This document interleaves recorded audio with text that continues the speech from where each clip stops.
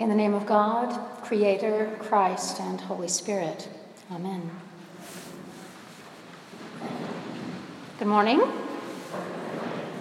I am Marianne Buddy, and for the past 7 years I've had the privilege of serving as the bishop of this diocese, which among other things means that every Sunday I get to worship in a different church, one of 88 churches throughout the District of Columbia and 4 counties of Maryland. So I bring you greetings from your fellow Episcopalians from around and about, and I'm especially happy to be worshiping with you at St. John's today, a great admirer of your ministry, of your leaders, your lay leaders, and especially your rector, Sarah, whom I consider a great friend. And if you are new today, if you are worshiping today for the first time, I'm here too, sort of here, new, and on behalf of this amazing congregation, I welcome you. Last week I sat down and read in its entirety one of the biblical accounts of Jesus' life. I chose the Gospel of Luke in order to prepare for a more prayerful, slower reading that our presiding bishop, Michael Curry, has invited all in the Episcopal Church to undertake, starting today and continuing throughout the 40-day season of Lent, which begins on Wednesday. The Gospel of Luke is the first selection of the Episcopal Church's Good Book Club, which will continue after Easter with a church-wide reading of the Acts of the Apostles, the sequel to Luke, that tells the story of the early church. Now this week, obviously, I was reading for breadth, not depth, taking the entire arc of Jesus' life and death into account. It took me about 2 hours. Now, had I been reading the Gospel of Mark, I would have been done in 50 minutes. For while the narrative of Jesus' life is essentially the same in the first 3 accounts, Matthew, Mark, and Luke, if you're in a hurry, Mark is the leaner one, with more action and less teaching. But all 3 land on the story that we heard read just now. And when I came to Luke's telling of it, I realized how much the importance of that fateful day when Jesus took 3 of his closest disciples with him up on a mountain, how the importance of that is amplified when we remember its place in the larger story. Now, to be sure, this wasn't the first time that Jesus went off to a secluded place to pray. That was, as Scripture tells us, that was his custom. He would go to a mountain or into the wilderness or alone in a synagogue to pray. And the texts rarely tell us what happened in his time of prayer, but in this instance, they all do. And we can understand why. For on that mountain, on that day, Jesus was swept up into a transcendent experience. His countenance was transformed by light. He was visited by 2 of the great spiritual ancestors of our faith. A divine voice spoke from a cloud, as it had at his baptism, confirming for all to see his identity as God's Son. This was, by all accounts, a big deal. But Jesus, Peter, and James and John didn't talk about this to anyone when they came down the mountain. As Mark tells the story, Jesus orders the others not to say anything until after his death. In Luke's version, it simply says that they all kept silent and dared not tell anyone of the things they had seen. Why not? Why not speak of such an amazing event, so confirming of his identity as God's chosen, so unambiguous in glory? I think it's only when we widen the lens and place the story in context that we're given a clue as to why Jesus would insist, or they themselves would choose, to keep silent.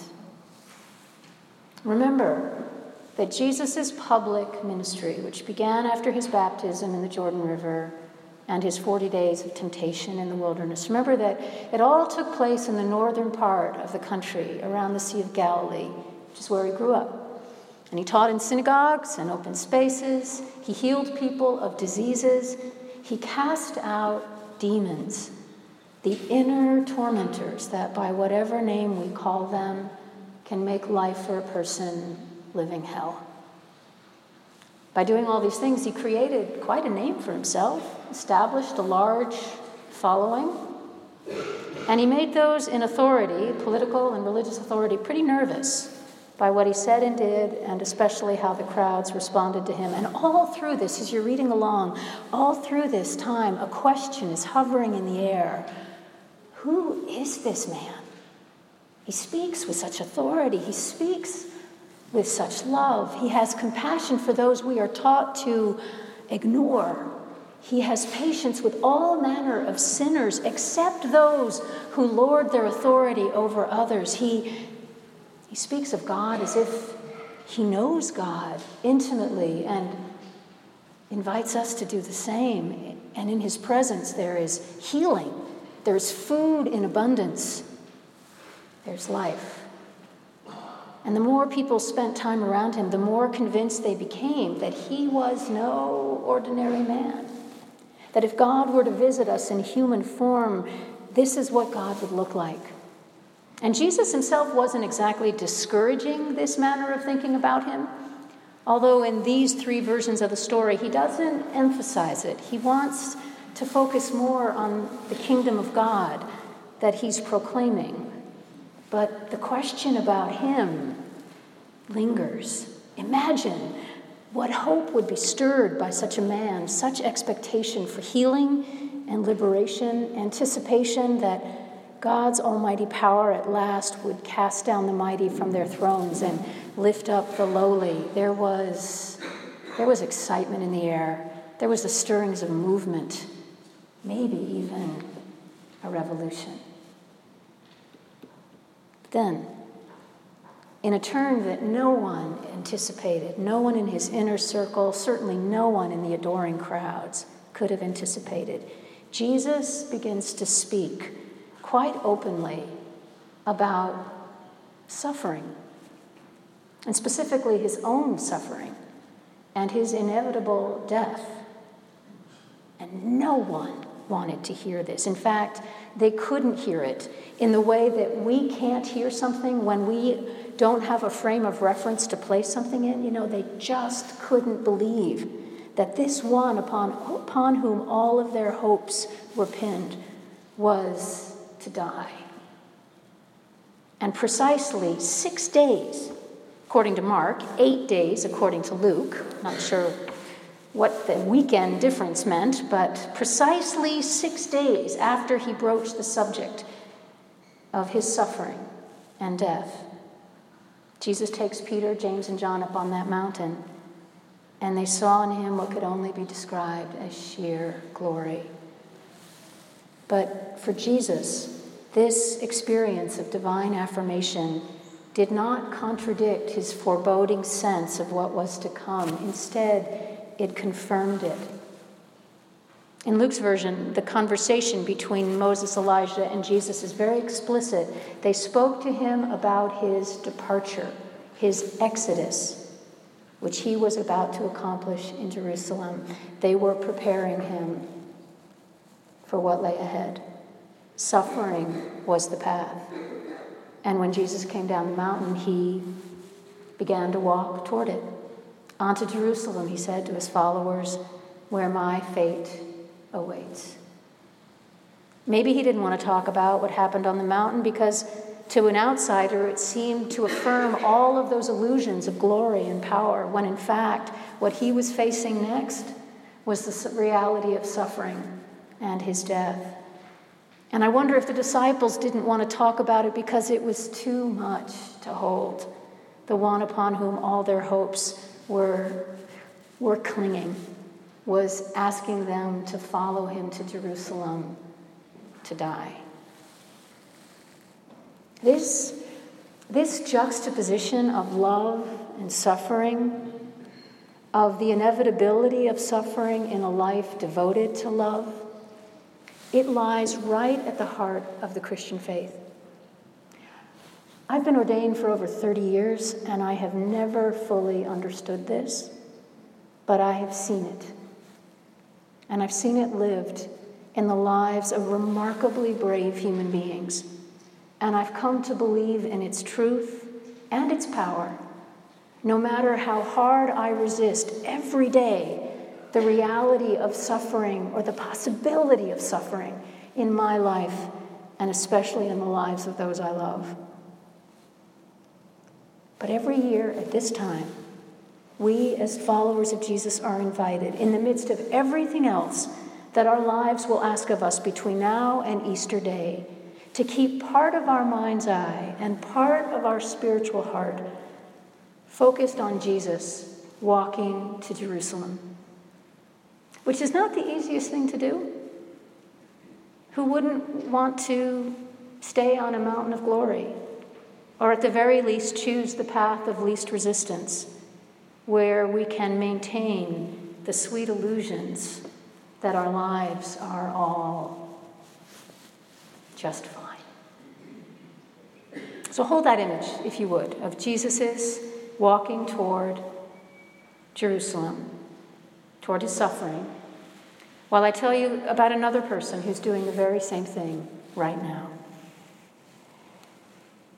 Kate Bowler is a history professor at Duke University Divinity School, and she specializes in the study of the prosperity gospel, a creed, a belief system that sees fortune as a blessing from God and misfortune as a mark of either God's disapproval or of our, frankly, not trying hard enough. And at 35, everything in her life seems to be pointing toward blessings of its own. She scored her dream job right out of graduate school. She married her high school sweetheart and was hopelessly smitten with their toddler son. And then she was diagnosed with stage 4 colon cancer, terminal. And in a radio interview, she said this: "My diagnosis was like a bomb that went off, and everything around me was debris. And my first thought was, oh my gosh, did I actually expect that everything was going to work out for me?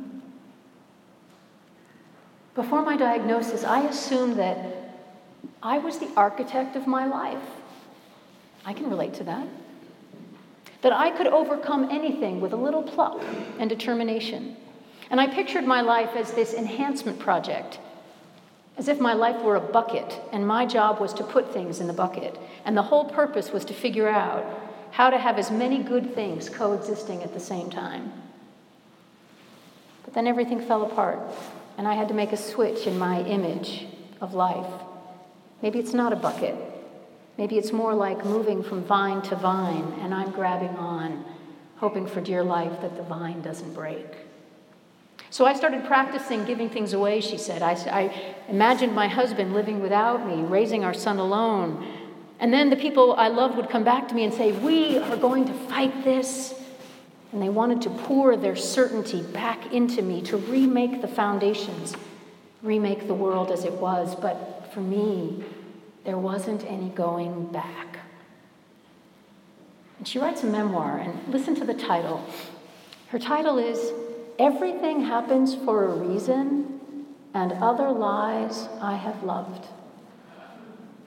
And in that memoir, she chronicles her first year, a year she was not expected to survive, but did in large measure thanks to harsh chemotherapy treatments combined with experimental immunotherapy. And very near the end of the book, she describes the moment when her doctor suggests that it's now time to stop both regimens of chemotherapy because they're no longer helping and they're actually harming her body, and to rely solely now on the immunotherapy. And she says it feels as if 2 of the vines her life depends upon are now going to be cut, and she'll swing on one vine, hoping it will hold her up. And she doesn't know what to do. I'm not sure I want to know what happens when I stop chemotherapy, she told her doctor, but at the same time, I want to get this over with. And she looks at him and asks, what would you do?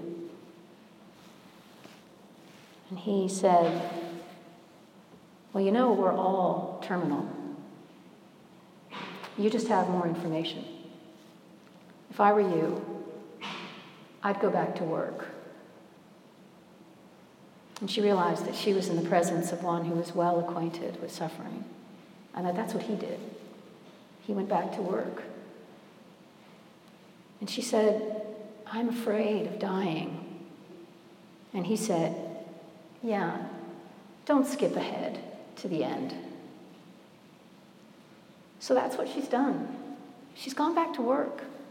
She's doing the best to cherish each day and not to skip ahead to the end. "Yes, I'm going to die," she writes her last sentence of her memoir, "but not today. Today is a day to make pancakes with my son." And as I thought about it, that's exactly what Jesus did after coming down the mountain. He saw what was ahead. He saw the end. But he didn't quit living. And he didn't skip ahead to the end. He just started walking to Jerusalem, and as he walked, he continued doing what he had always done. He healed the sick, he fed the hungry, he preached good news to the poor, he made the religious authorities really nervous. Yes, he was going to die, but not yet.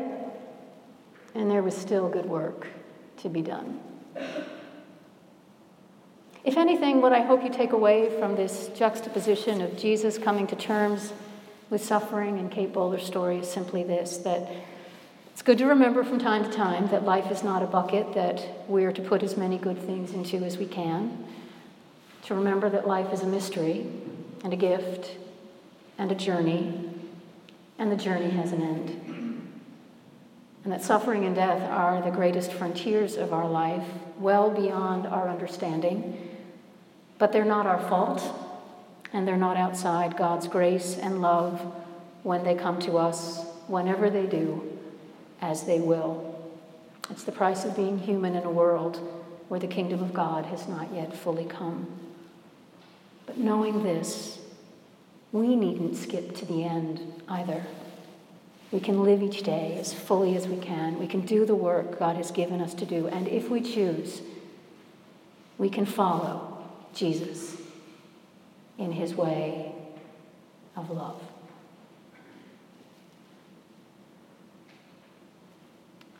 I invite you to pray with me, if you would.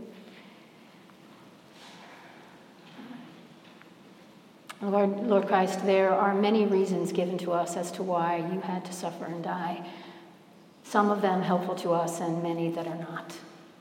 Today, we simply want to acknowledge how you faced into your fate with such courage and continue to love, continue to do your work on earth, giving us an example and a model to do the same. And we pray that when we are faced with the hardest of things, as you were, or when we walk with those who are facing their Jerusalem, that we might be open and present and loving, that we not skip to the end, but to embrace each moment, each grace, each opportunity to love as you have loved. In your name we pray. Amen.